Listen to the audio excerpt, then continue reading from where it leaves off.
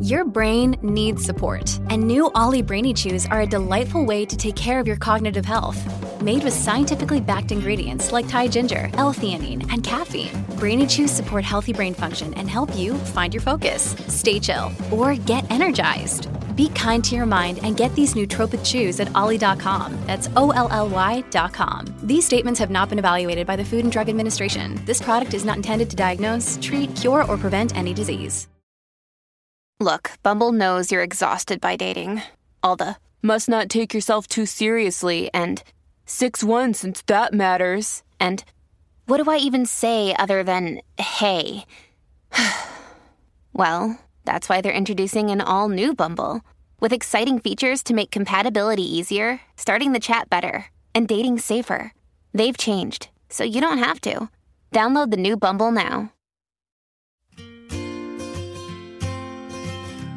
Moving from primary to high school is a big step for any child. Suddenly they go from being the biggest kids in a little school to being the smallest kids in what can feel like an overwhelmingly enormous new place.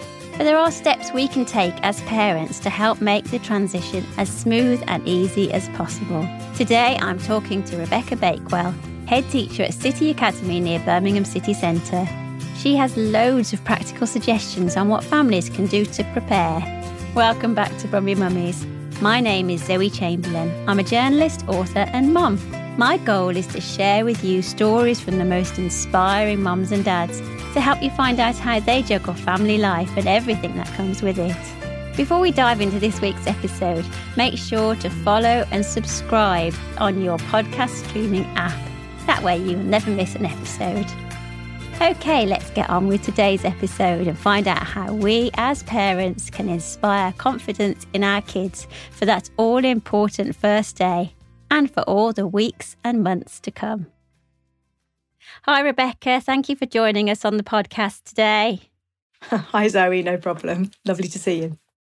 So we're talking all about transitioning to high school, and that can be such a big step for children. What are the things that are likely to be going through their heads throughout the holidays leading up to that transition? So I think the big thing about this is going to be nerves. I think they're going to be nervous about the unknown. Obviously, a lot of that will have been put to one side on transition days if they attended their secondary schools. But for some children, that probably wasn't enough. And so I know that lots of schools across the city and across the country have been providing summer schools. And if there's still an opportunity for children to get to those summer schools, please do, because that will take away some of those nerves. It will mean that children will go through things like the journey to school. They'll get used to the building, where the toilets are. They may well also make some friends. But the big things that children may well be concerned about will be how they're going to get to school, probably how they're going to put on their new uniform, what they need to take with them, because it'll probably feel like an awful lot, but it'll probably reduce a lot during the first couple of days. Whether their friends are going to turn up on the first day and who they're going to see that they're going to know. Remember, they've been in a school maybe for the last 4 years, some of them for the last 7 years, where they've seen the same faces day in, day out. And this is a big change for them. All they need to know is that the staff that they're going to see are going to be just like their old staff that they've just come away from. They're going to care about them. They're going to want the best for them. They're also going to be very firm and fair with them. The rules are the rules, and they're going to expect them to be followed. And as long as they do that, that'll be absolutely fine. And also that mom, dad, or whoever is looking after them at home is confident and happy about the school that they've chosen, and they're secure that their children are going to be confident and happy, because how we feel as parents is always, as much as we wouldn't like it to, we do portray it down to our children. And so as long as we can feel secure and as confident as we can about that transition, our children will feel just as secure. I definitely agree with that. They really do pick up on our vibes, don't they? Yeah. So even if as a parent you haven't perhaps got your first choice school, do you think that you should still try to be really positive about it, just to make that a nice transition? I think regardless now, the school that your children have got for 3.5 weeks' time, maybe 3 weeks' time, will be their school for the next 5 years. And the relationship that parents are going to build with that school now, whether it was their first choice or not, are going to be the most important relationships that they can have from now until they leave in their GCSE years. It's really, really important that whether it was your first choice or not, you put aside those other dreams that you had for another school, and you focus in on the opportunities that the school can offer, the positivity, the relationship building with form tutors and heads of year and any other members of staff that there are at that school, to make sure that your child's journey is as positive as it can possibly be. And I guess for children, they've gone from being kind of top of the tree at the primary school, they're the big kids, to now being the little ones again. That's quite a strange feeling, isn't it? I think it'll be massive for them because, they've been year 6 and, as a year 6, you've got an awful lot of responsibility. You might be a prefect, you might do tours around school when parents come in, you'll probably be a spokesperson, you'll lead the school council, and all of a sudden they're going to have year 11 students in most schools going, oh, aren't they cute? And showing them around. And so that responsibility that they've felt for the last year, and that build up to that level of responsibility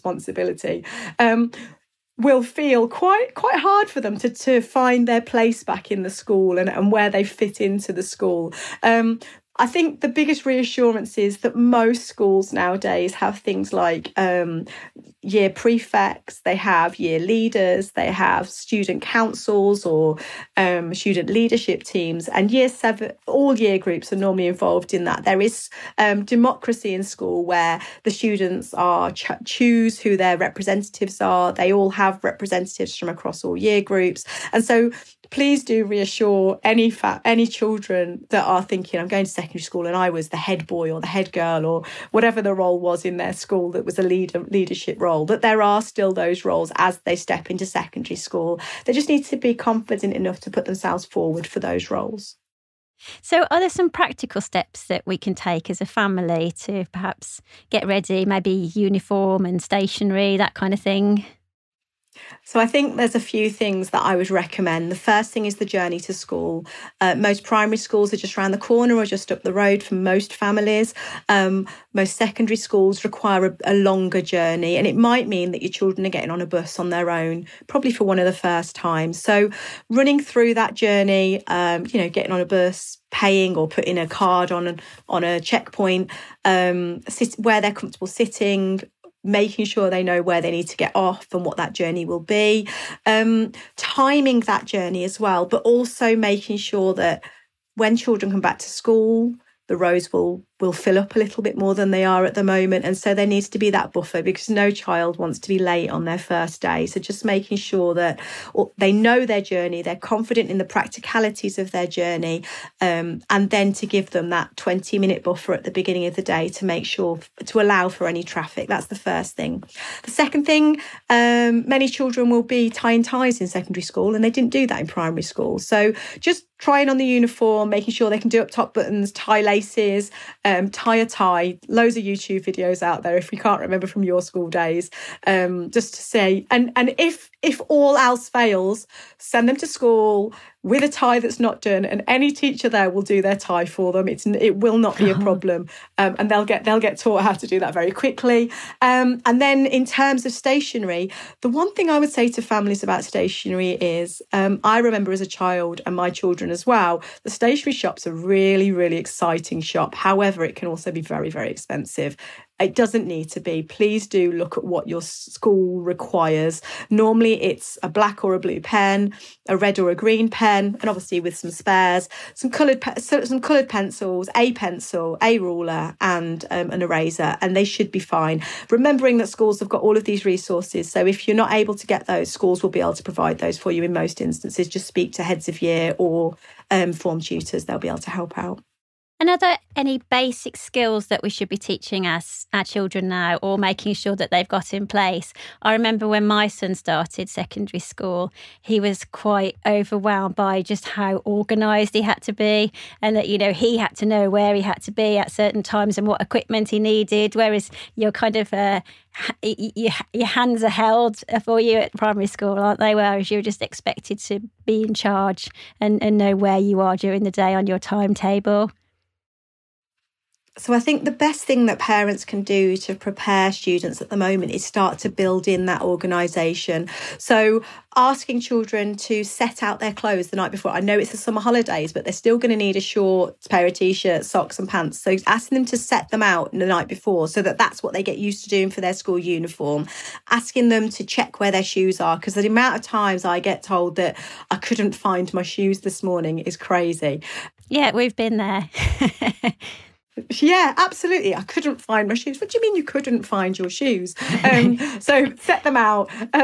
Make sure their bag's packed with the things that they've got. If they're going on a special trip with you during the holidays, making sure that they have a responsibility to get that stuff together.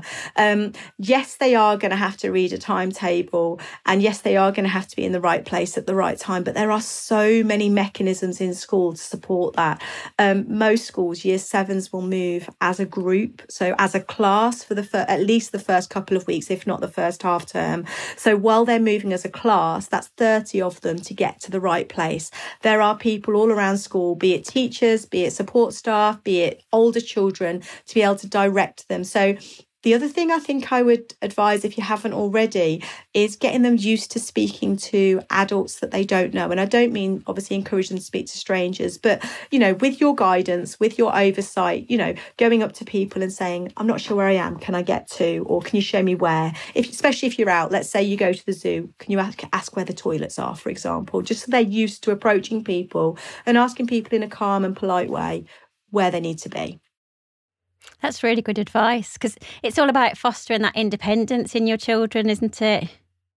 And letting go a little bit, because it's really hard. I've got young children myself, and to tell them their whole life not to speak to strangers, and then all of a sudden put them in a building full of probably 80 adults and maybe 1,000 children or more in some instances, and all of them being strangers, and expecting our children to be confident. We need to build that as we can over the next few weeks.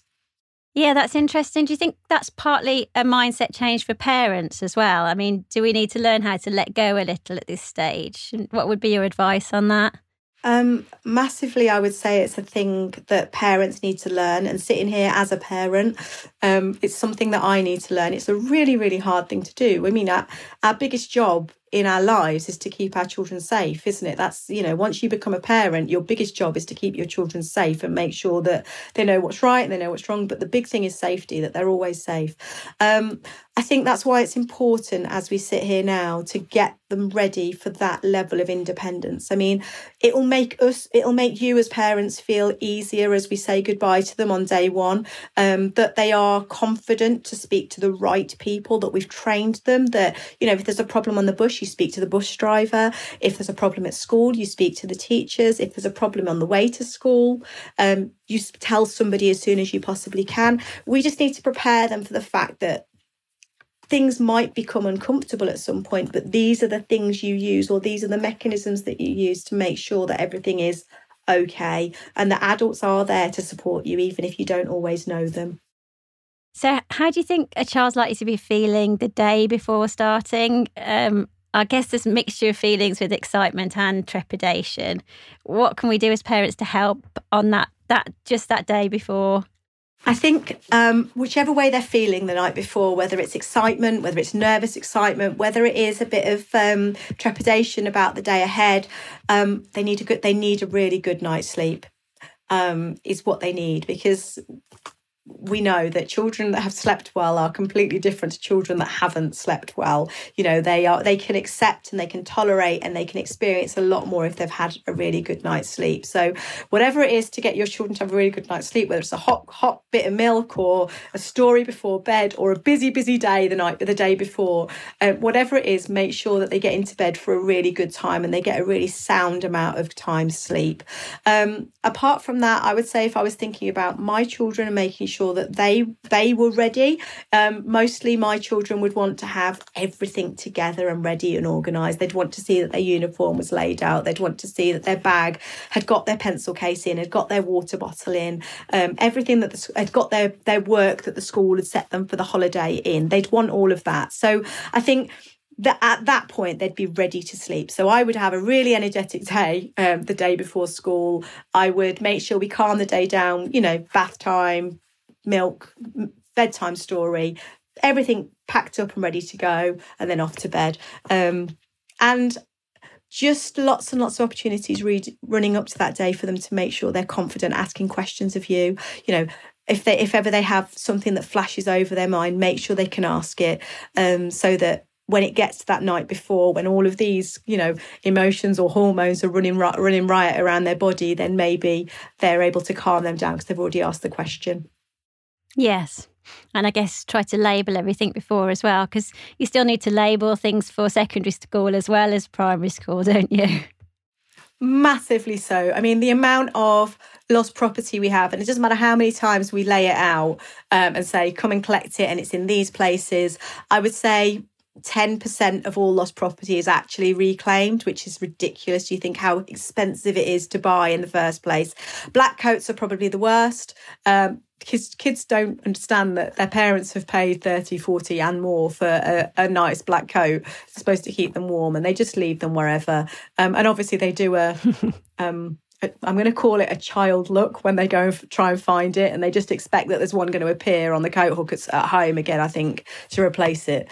So yeah, lost property, please do label stuff up, because if it is labelled, it'll come back. If it's not, you're relying on your child to go and look for it, which, some of us may have some really, really good children that will diligently look for that.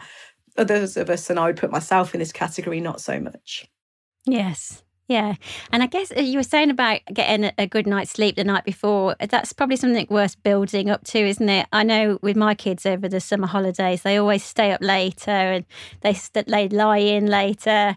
You kind of get out of a routine in the holidays, don't you? And I guess if you leave that to the last minute, it can be a bit of a shock to the system. Yeah, and do you know what? There's nothing worse than an almost teenager being pulled out of bed 2 hours before they were ready to be pulled out of bed. So yeah, building that up over the last couple of weeks of the holiday, pulling back the times that they start. And if you speak to any teachers, they'll be doing exactly the same at this point. They'll be pulling their bedtimes earlier and getting their wake-up times earlier, just to make sure that everyone's getting back into that routine, and just explaining it to our young people that this is a skill that we're going to need for life. Yes, you'll go on holiday, and yes, your routines and patterns will change, but they will always need to come back to the routine and pattern of work, of school, so we're ready and we can function throughout the day. So what about the first couple of weeks? What about if your child is coming home feeling very overwhelmed, perhaps not settling in quite as nicely as you'd hope they might be? Most schools would say the first point of call, most schools will have told you the first point of call if you have any concerns. And my advice to any parent out there who has any question about their child, whether it be a lost coat or whether it be thoughts, feelings, or whether it's about work, is always get in touch with that first point of call. Whether it's a form tutor, whether it's a contact number, just get in contact with them. And again, most schools nowadays have got a phone and an email address. If you do either of those, whichever one you're most comfortable with, just get in touch. We have got, like I say, a relationship that's going to build over the next 5 years, at least, some schools 7. And that homeschool partnership is what is going to ensure that your child is as successful as they possibly can be at secondary school. So whatever it is, however it feels, please do get in touch with the school and let them know. Always, my advice would always be, if something changes at home, if something happens at home, even if it's, a T-shirt was lost over the weekend, but it's a favourite T-shirt, and it's really going to play on your child's mind. Let school know, however little it feels. Let school know, so that we can always know. Do you know what?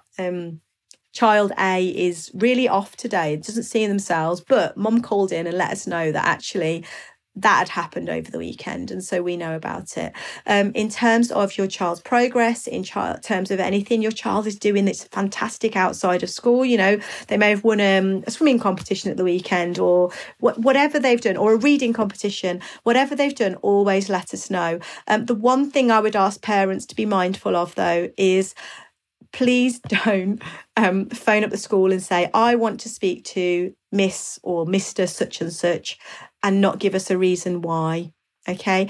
If you do call, if you do email, just let's say, I want to speak to Mr. such and such. I'm the mom of, or the dad of, or the guardian of your child.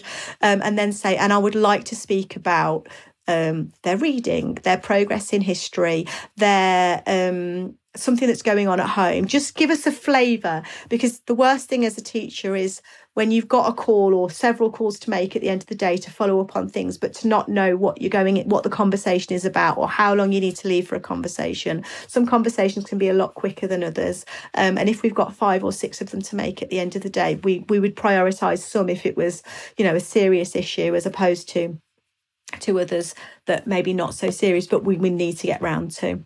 Yeah, that's a really good point. Yeah, I remember getting calls from school the same as well, and they'd always start with, don't worry, everything's fine. Yes. Yeah. Yeah. Because that's the first thing you jump to. Yes. So do you think the first couple of weeks at high school really set the tone for the rest of your school years there, for the following 5 years? It's an interesting one, because I would love to say to our young people, yes, they do. What you do in these first few weeks will set the tone for everything you do forever. However, we can all have off days and off periods. And I would not like to say to any young person that if it goes wrong now, you're never going to get it right again, because that's not the world that we live in. That's not reality. So ideally, yes, children will set their routines and families will set their routines. They will set their organisation, and it will all go swimmingly off, and there'll be an incremental improvement all the way up to the end of year 11. Realistically, there are going to be some blips in there somewhere. There's going to be things that are going to change the way in which children act, or the children think, or the way in which they approach their work.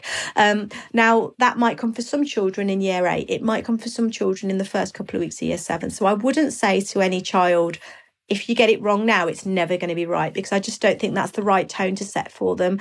It's almost like an impending fear of doom, isn't it? That if I get it wrong, it's never going to be right again.